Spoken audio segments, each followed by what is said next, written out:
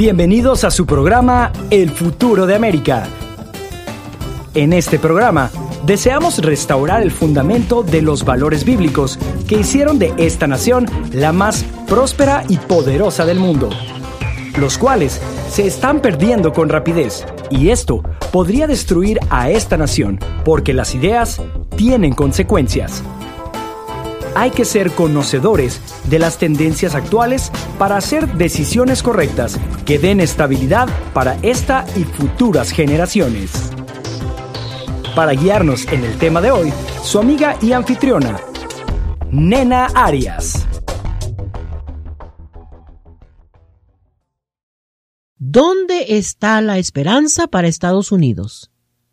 Esa es la pregunta que estamos analizando y contestando en esta serie. Esta es la segunda parte. Gracias por acompañarnos y espero que tengas oportunidad de escuchar la primera parte para que tengas el beneficio de lo que vimos en el programa anterior y lo que vamos a construir sobre ese fundamento. Mencionamos que ninguna persona puede vivir sin esperanza. Así de sencillo. Si la persona no tiene esperanzas para su vida, ni siquiera tiene el ánimo para confrontar un nuevo día o para levantarse de su cama. Y por eso mucha gente sufre de depresiones profundas. Pierden esperanza. Y los que de plano no la pueden recuperar, terminan tomando decisiones que ponen un fin a su vida terrenal. Y eso es triste. Y cada vez más y más y más en nuestras sociedades modernas se está viendo más el suicidio como una solución viable para muchas personas. Y eso no debe ser. Fuimos creados con el deseo de vivir, no de morir. Fuimos creados con el deseo de desempeñarnos, de conquistar, de desarrollar los talentos y las habilidades que Dios nos dio en el momento de ser concebidos. Muchas personas pueden estarse preguntando, ¿dónde está la esperanza para el mundo? ¿Dónde está la esperanza para mi país? En el caso nuestro, ¿dónde está la esperanza para Estados Unidos? Estuvimos viendo que tenemos la oportunidad de superar todos los obstáculos que estamos confrontando si es que tenemos delante de nosotros fuentes fidedignas de la verdad para implementar y sobrevivir como civilización y como nación. Vimos en nuestro programa anterior que la familia es el pilar vital para todo lo que se desarrolla en una sociedad. Las familias necesitan estar saludables, necesitan estar bien ajustadas, fijas. Y vimos que esta institución de la familia sufrió un gran golpe después de la Segunda Guerra Mundial. Eso vino con una devastación, con una depresión, con privaciones y con muerte.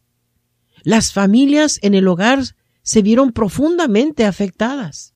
Hubo muerte, hubo separación. La nación sufrió golpe político, psicológico y económico de inmediato, porque vemos que es difícil prepararse para un golpe así, pero aún más cuando ni siquiera se ha hecho ninguna preparación y Estados Unidos no estaba preparado para la Segunda Guerra Mundial. Fue sorprendido por un ataque japonés en Pearl Harbor en 1941 en Hawái. Y fue forzada esta nación a entrar a esa guerra que ya se estaba fraguando en Europa y muchos países estaban involucrados. La esperanza solo puede mantenerse mientras atesoramos y preservamos la verdad. Esta es una lucha en la cual todo ser humano debe estar involucrado o involucrada, diligentes en investigar, estudiar, conocer dónde radica la verdad para la vida. Y cuando la encontramos, hay que transmitirla como una antorcha en una carrera, en un maratón. Y esa antorcha de verdad no debe morir nunca, no debe menguar nunca. Y cuando eso sucede, perdemos la verdad de vista, los estragos son tremendos. No se diga para las futuras generaciones, que sufrirán un impacto tremendo sin manera de recuperarse de inmediato. Durará quizás varias generaciones para volver a recuperar la verdad. Pero una cosa sí sabemos, que la verdad nunca muere. ¿Sabes por qué? Porque Dios nunca muere, y Él es verdad. Jesucristo lo dijo muy claramente: yo soy el camino, la verdad y la vida. En mí van a encontrar todo lo que necesitan para entender la vida y saber cómo vivirla. Entonces debemos sentirnos alentados por la esperanza que vemos en nuestra generación, porque aún no ha muerto. Y eso nos ayuda a tener esperanza para futuras generaciones. Pero tenemos que hacer esfuerzos a conciencia para animarnos. Animémonos en el Señor como lo hizo el rey David. Y leímos el Salmo 42, versículo 11, que dice: ¿por qué te abates, oh alma mía? ¿Y por qué te turbas dentro de mí? Espera a Dios, porque aún le he de alabar. Él es la salvación de mi ser y mi Dios. Termino de citar. Vemos que aquí el salmista está luchando su alma contra su espíritu y viceversa. Los seres humanos somos tridimensionales. Tenemos espíritu, que es la parte más profunda, el verdadero yo. Después está la mente o el alma, y después está lo físico. Aquí vemos claramente que el salmista está volviendo a redirigir el estado espiritual de su mente, de su alma, y se está hablando a él mismo. ¿Por qué te abates, oh alma mía? ¿Por qué estás turbada dentro de mí? Acuérdate en quién estamos confiando. Espera a Dios. Confía en Dios, porque aún le he de alabar. Probablemente el salmista estaba cruzando algún valle oscuro, difícil en su vida.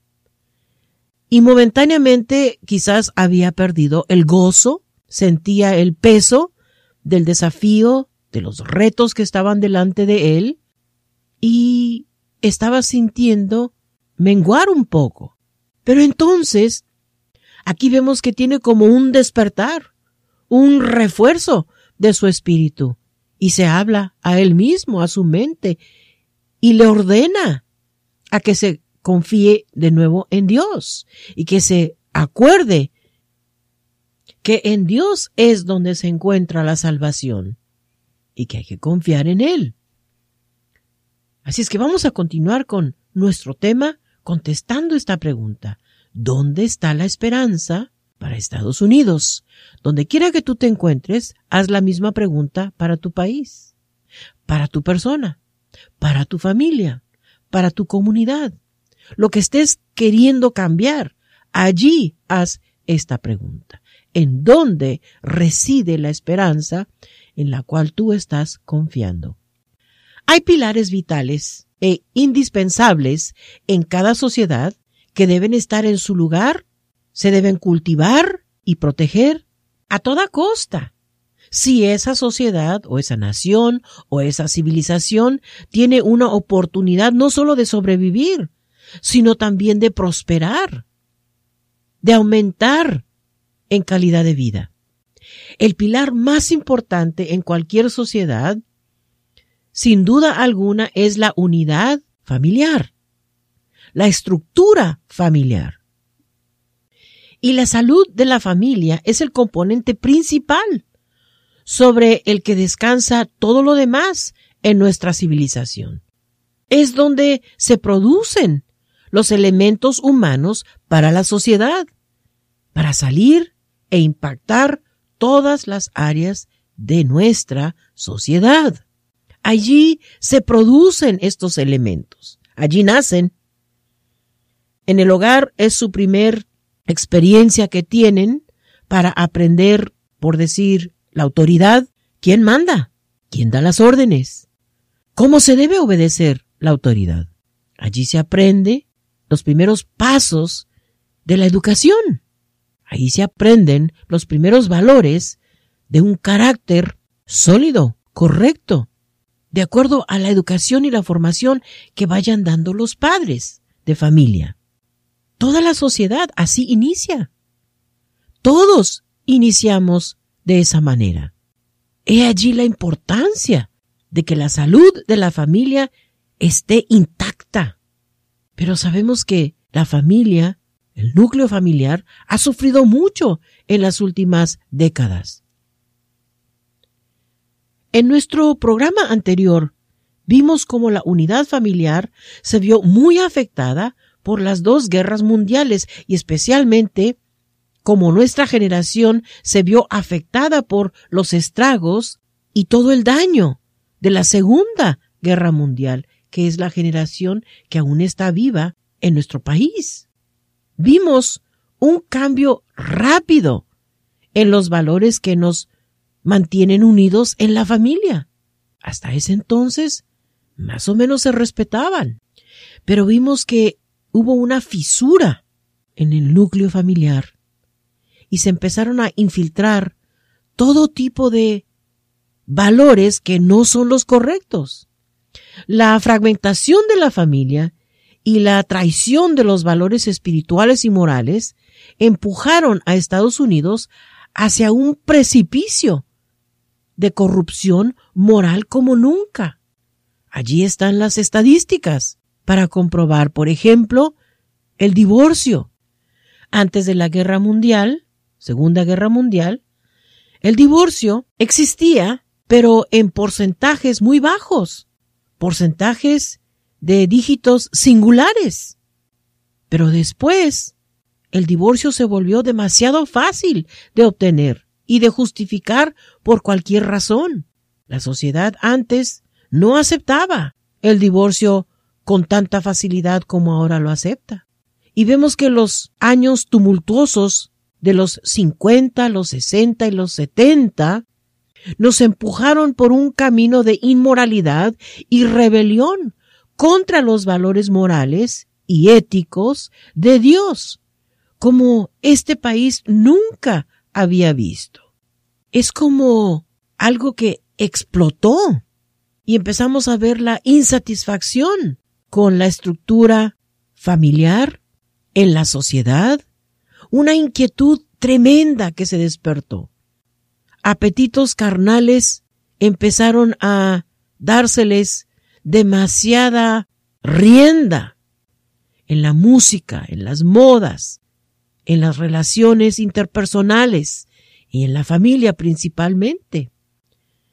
Fuimos testigos en esos años de una revolución sexual tremenda que solo enviaría ondas de shock de corta duración que sirvieron para desensibilizar a la sociedad y adormecerlos para la próxima ola de inmoralidad, que hasta la fecha ya la sociedad no se sorprende por nada y no hemos detenido esa decadencia moral. Al contrario, solo está en aumento.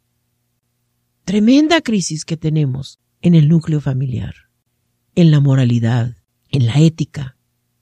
Vemos con qué facilidad personas en las plataformas públicas, por decir en los puestos de gobierno, con qué facilidad echan las mentiras. Con una cara dura como que si estuvieran hablando la verdad. Hasta que sale la evidencia y te das cuenta la magnitud de las mentiras, esa cultura de mentiras que nos ha invadido, cuando antes esas personas eran pilares en la sociedad, personas de mucha integridad, honestidad, creían en Dios, lo respetaban, tenían temor a Dios de cruzar las líneas de la moralidad. Y ahora es todo lo opuesto. Es más, ya hasta se espera. Y alguien que se demora en que se le encuentren las fallas, decimos, hasta se había demorado.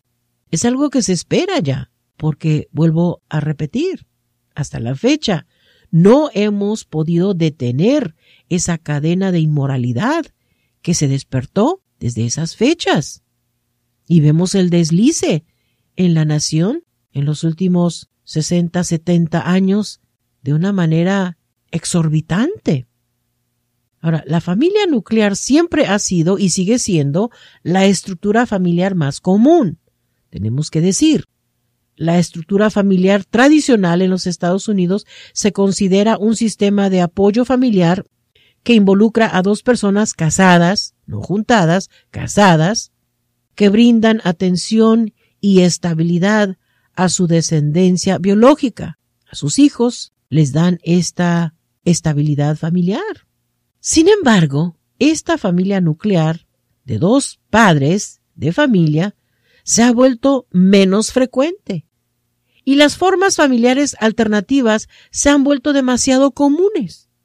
Y si la televisión nos puede enseñar algo, es que la estructura familiar moderna no siempre es la nuclear. Y esto ha causado muchos desafíos en nuestra sociedad.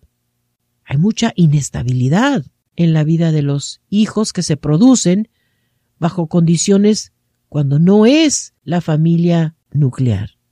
Y aún así, aunque sea una estructura de la familia nuclear, los valores se han vaciado tanto, se han diluido tanto, que aún esas familias nucleares no están produciendo seres humanos estables, ubicados, con una verdadera identidad y estabilidad en su desarrollo. No está sucediendo. ¿Y en qué consiste?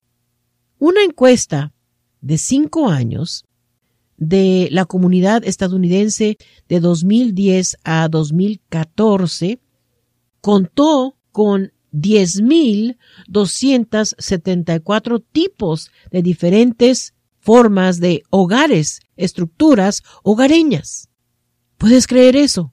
¿De dónde se sacan 10,274 diferentes formas de formar un hogar? Sin embargo, eso fue lo que descubrieron en esta encuesta. Es difícil creer cuántos arreglos domésticos se han desarrollado. Es irreal lo fragmentado que nos hemos convertido. ¿Y eso qué nos dice? Que la estructura familiar está en grave peligro. No está presentando los elementos a la sociedad que deben producir. Y no es de sorprendernos entonces porque estamos viendo tanto desequilibrio en la sociedad. Hay 50 arreglos hogareños más comunes en relación con el jefe del hogar y hay categorías como la familia nuclear, la familia unipersonal, queriendo decir de una sola persona, la extendida o la compuesta. Y no vamos a mencionar esos 50 arreglos hogareños, solo algunos. Por ejemplo, las parejas casadas sin hijos. Son casadas, no juntadas. Pero también están las parejas juntadas. Hay adultos casados con hijos, padre y madre solteros con hijos, abuelos con nietos, padre e hijo o hija, junto con un amigo o un compañero o compañera. Está el jefe de familia, amigo y compañero no familiar, jefe de familia y algún hermano o alguna hermana, el jefe de familia y algún pariente, en fin, las combinaciones siguen creciendo y la lista es larga de estas estructuras familiares nucleares, extendidas y compuestas. Las 50 principales representan alrededor del 94% de todos los tipos de hogares en los Estados Unidos. Y como puedes ver, hay una gran mezcla. Es increíble cómo se ha fragmentado el núcleo familiar que forman estos hogares. Pero necesitamos decir que la familia nuclear aún domina, cubriendo aproximadamente el 54% de los hogares. Según las estimaciones de la encuesta, antes mencionada que hizo la comunidad estadounidense, esa organización. Por otra parte, eso deja el 46% de los hogares que no son nucleares y presentan un desafío para comprender sus necesidades existenciales. Cada familia tiene sus necesidades. Cada conjunto de personas que forman un arreglo hogareño tienen sus necesidades. El divorcio ha causado que algunas personas tomen segundas y terceras y cuartas nupcias y entonces hacen una mezcla de todos esos arreglos. Traen hijos de otros matrimonios y hacen un conjunto de esas dos familias. Estas estructuras familiares, sin duda, están reflejándose sobre nuestra sociedad y causando la agitación social y cultural que estamos experimentando. Las personas se encuentran inquietas, insatisfechas, con poca identidad. El estar brincando de un matrimonio a otro, de una relación hogareña a otra, causa mucha desestabilidad en las personas y no se diga en los niños, en los hijos que botan de un lado para otro entre una familia y otra y no hay estabilidad, no hay sentido de pertenencia, no sienten que pertenecen a un núcleo familiar estable. Y eso causa confusión, falta de identidad y muchos problemas en la sociedad. Y eso ni siquiera está contando con las personas con confusión de género, que la sociedad está cada vez validando más y más. Y esas personas exigen que se cumplan sus supuestos derechos, entre comillas. Todos están exigiendo sus derechos. No importa que hayan tomado decisiones de vivir vidas pervertidas, aún así están exigiendo que la sociedad los valide, les dé la aprobación social y encima de todo eso también exigen derechos. Es un desorden que se está reflejando en la sociedad. ¿Por qué? Porque se ha violado esta estructura tan importante, tan inicial en la vida de cada ser humano para darle una buena formación para el resto de su vida. No hay verdadera identidad. Pero antes de que te desanimes demasiado con esta imagen sombría que estamos considerando, hay que hablarnos como se habló el rey David a sí mismo. Hay que tener siempre en cuenta que el Dios de la Biblia lo ha visto todo. Y Él tiene el control, aunque no lo creas, de todo lo que está sucediendo. Él tiene la última palabra. Nada de esto lo toma por sorpresa, ni desprevenido. Él sabe perfectamente bien lo que está sucediendo. No que tenga su aprobación y finalmente Dios va a tomar las medidas necesarias para mantener en marcha a la raza humana, así sea juicios tremendos, como lo ha hecho en el pasado. Dios siempre ha forjado una manera de poder continuar con su plan maestro para la raza humana. Y Él está en esto para la larga duración.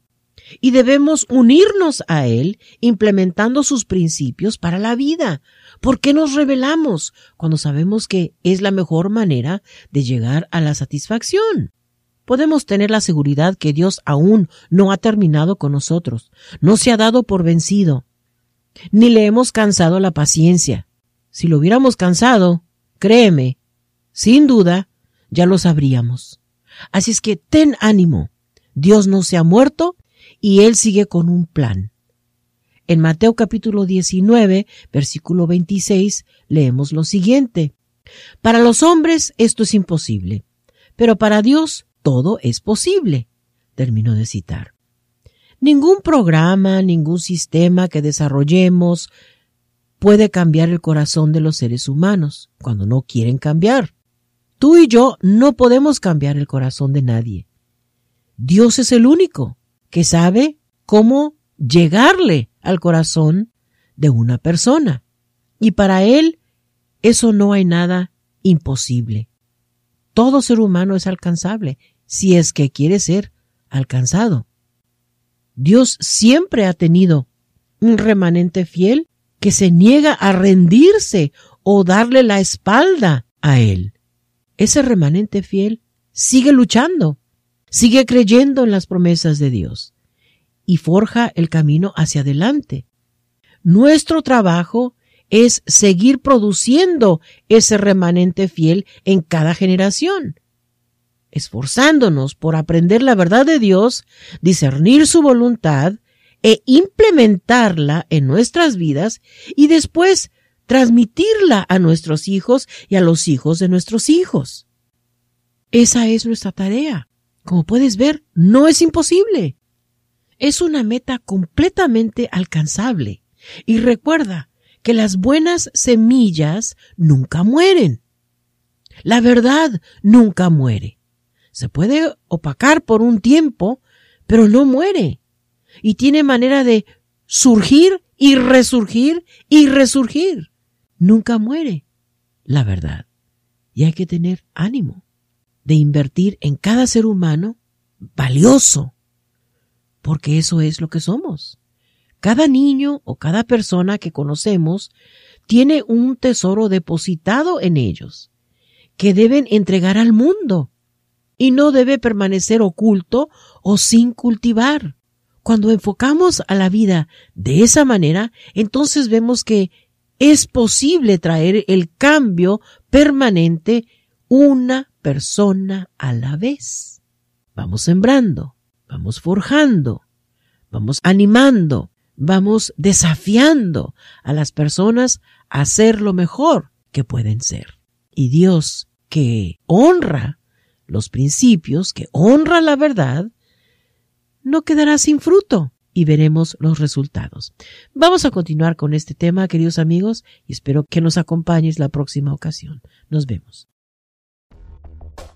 Gracias por habernos acompañado en esta ocasión.